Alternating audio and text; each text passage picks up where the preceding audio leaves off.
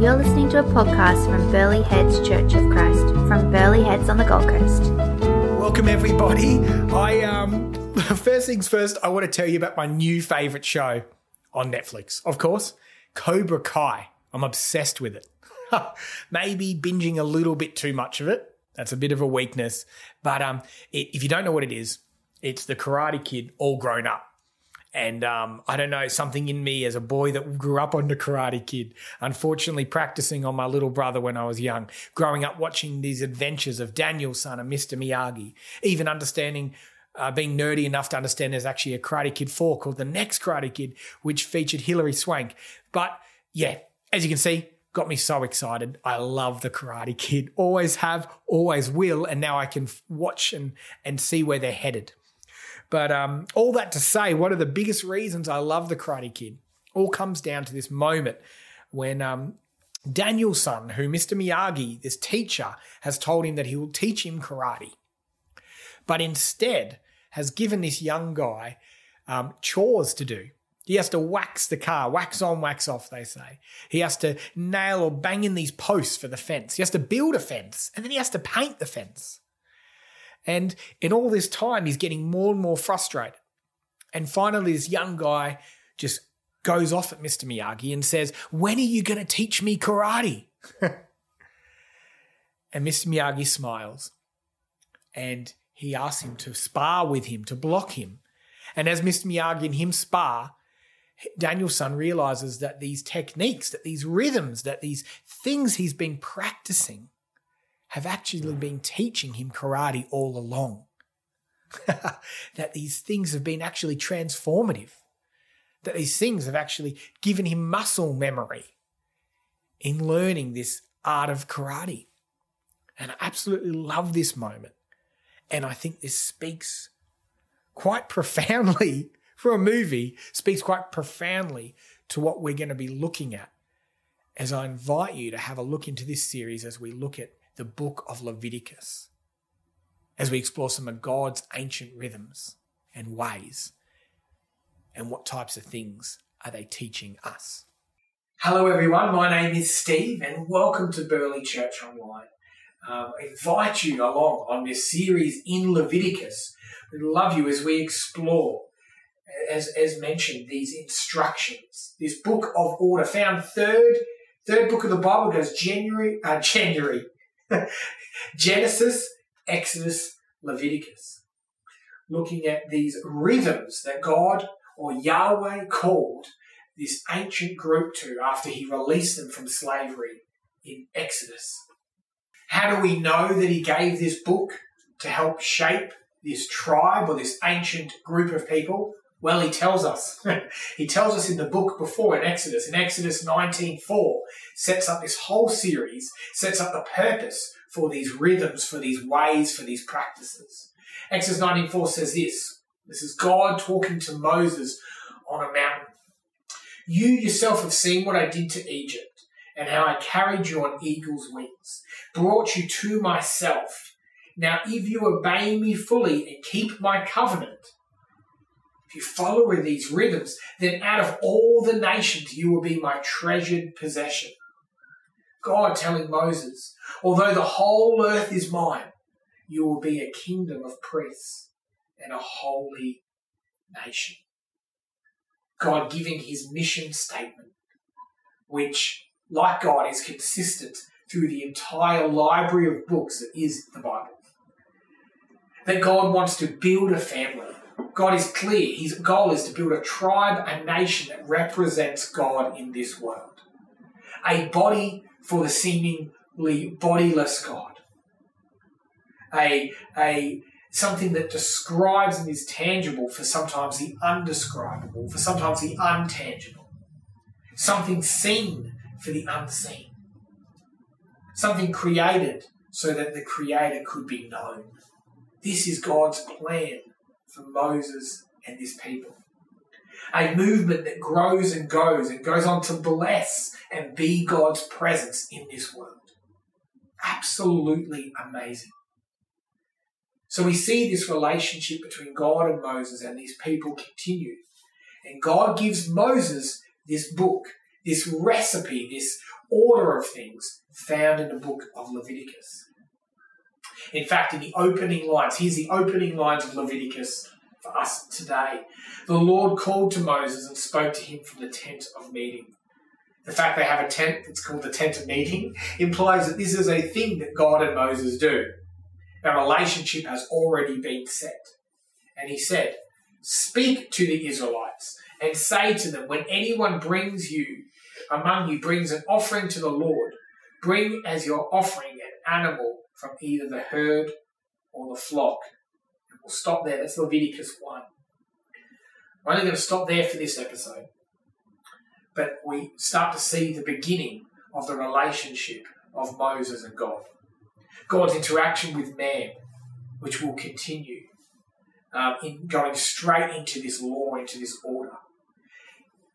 An order that sounds a lot like the chores that Daniel's son did for Mr. Miyagi. Honestly, as you read through this and you continue to read through our Bible plan attached, you'll find that Leviticus can be a little dry. It's a little methodical. Sounds like a recipe. It's deeply ordered. It's very specific. And at first it may not make sense, but it makes sense when you realise the people of God that is getting this law are very disordered.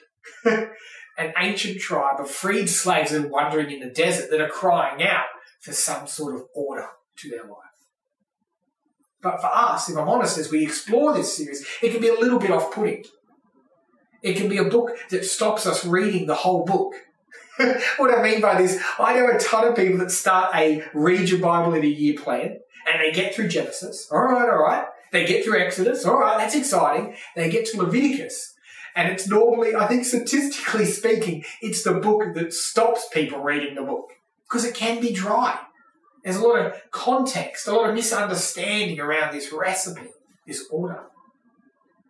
So that is why in this series, and as we unpack this book, I really just want to look at the heart of it. The broad divine themes, the rhythms, the ways that come out of this ancient book and how it applies to us today.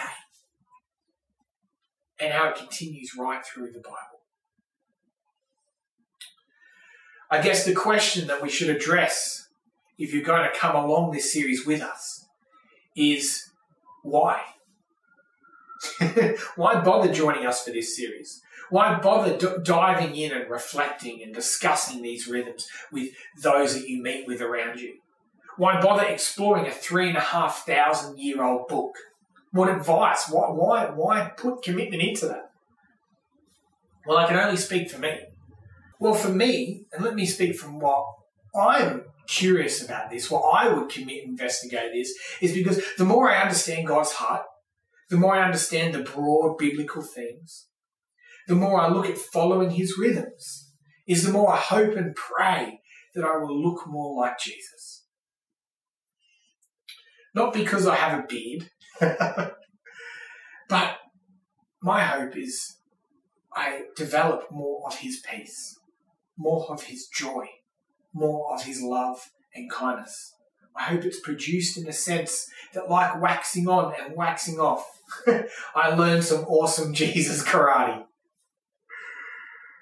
But a couple of disclaimers before we start this series, a couple of things I want to be careful as we unpack this ancient law. This is not a call, this series, to lean into hyper-religion. It's not a call to legally start a rhythm and then make it a law and then judge everyone else that doesn't do the same things you do. The Pharisees did this. The religious had done this to this very book by the time Jesus came. They had made a book that literally, as we're going to read, invites you to rest.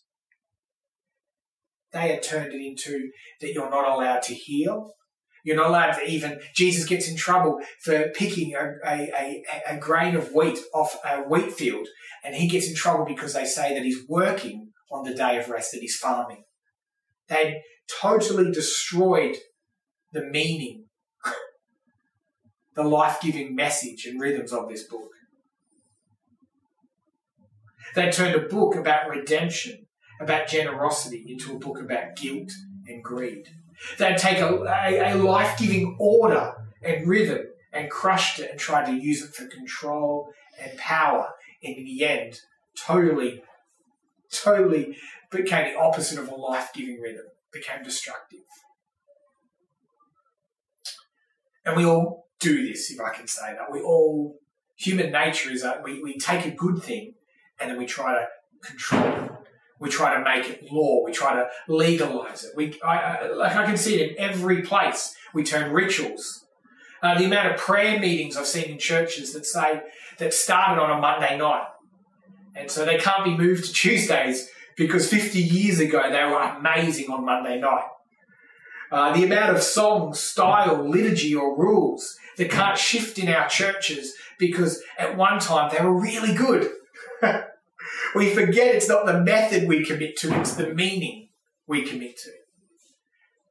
That worship song, that sermon style, that building, that group wasn't amazing. Wasn't amazing because of the place and the style that it happened in. It was divine because the Holy Spirit turned up and used it. This is the risk of looking at a book like this. We've got to stay clear of that hyper-religious spirit. My guess is I hear a lot of those younger generations that love to deconstruct cheering right now, but you also have a bit of a warning, if I will. Because the flip side of that is we've got to be careful not to lean into hyper-grace. As a generation that has a maybe button to events, that we can't commit to yes or no. Or we say things like, I'm not under the law. Grace is enough. And it is. But we totally forget that God freed us for a reason. Like these slaves, Jesus freed us for a reason. He wants us to live out a purpose, a divine transformation, a rhythm. And don't take my word for this. Peter says this exact thing to the church in 2 Peter, which acts like a New Testament mirror to Leviticus. 2 Peter 1:3 says exactly this. His divine power has been granted to us, all things that pertain to life and godliness, through the knowledge of him who called us to his own glory and excellence, by which he has granted to us his precious and very good promises. We are forgiven. We do have grace. We've been given freedom. But as he says, so that through this freedom, you may become partakers of the divine nature, having escaped from the corruption that is in the world because of our sinful desires.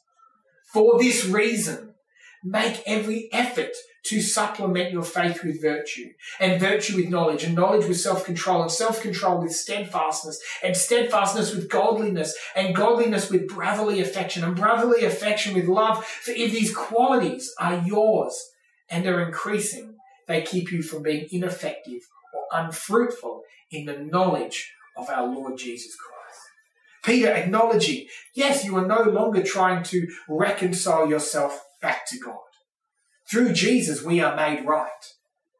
He acknowledges we are free. He acknowledges the grace that was given to us through the cross and Jesus. But his invitations and his words is to put effort in still. Not earn God's favour, but put effort in because of God's favour, because of what he's done. Not perform to make Dad, our heavenly Dad, happy, but to practice so we can grow in him. We're not like Neo, to use another karate film. We're not like Neo in The Matrix, where we close our eyes and we can just download Kung Fu. We are Daniel's son. We have a relationship with Mr. Miyagi, and he invites us to learn and grow and learn karate. Except swap karate with life transformation, with deeper joy, peace, patience, that's been able to be shared and built into this world and eternally. That's my invitation for this series, to join us in setting this year up, in setting your life apart and having what we're calling a holy year set up, and set apart. That's the invitation for this series. And so 3 questions to ask yourself and those around you as we finish off this message. 3 questions. What rhythms were unhelpful last year or season? Maybe you're coming off the back of a year or you're coming back off the back of the season. What things did you do, little things, what rhythms were you doing that were really destructive, that weren't, or not even destructive, just weren't helpful? Reflect, ask each other that. Number 2, what rhythms connected you to Jesus last year or last season? What things did you do that helped you grow in your relationship? And number 3, what type of things do you think the Spirit is calling you to set up and set apart this year? Again, not in a religious spirit. We can all have different things God is calling us to set up and set apart. But what is it for you? Discuss. And I really look forward to seeing you next time as we continue to open this Leviticus book, continue to look at this order for the disordered, and continue to set apart and set up our year. Hey, thanks so much for joining us. We invite you to take this series and to watch it with others. We hope that it starts a conversation around your small groups or those that you meet with. If you do like the content of this channel, we would love you to subscribe and help follow along. Love you to hit like, and even if you felt like it, to even share this video around if you found it helpful for you and the season you're in. We look forward to seeing you next time.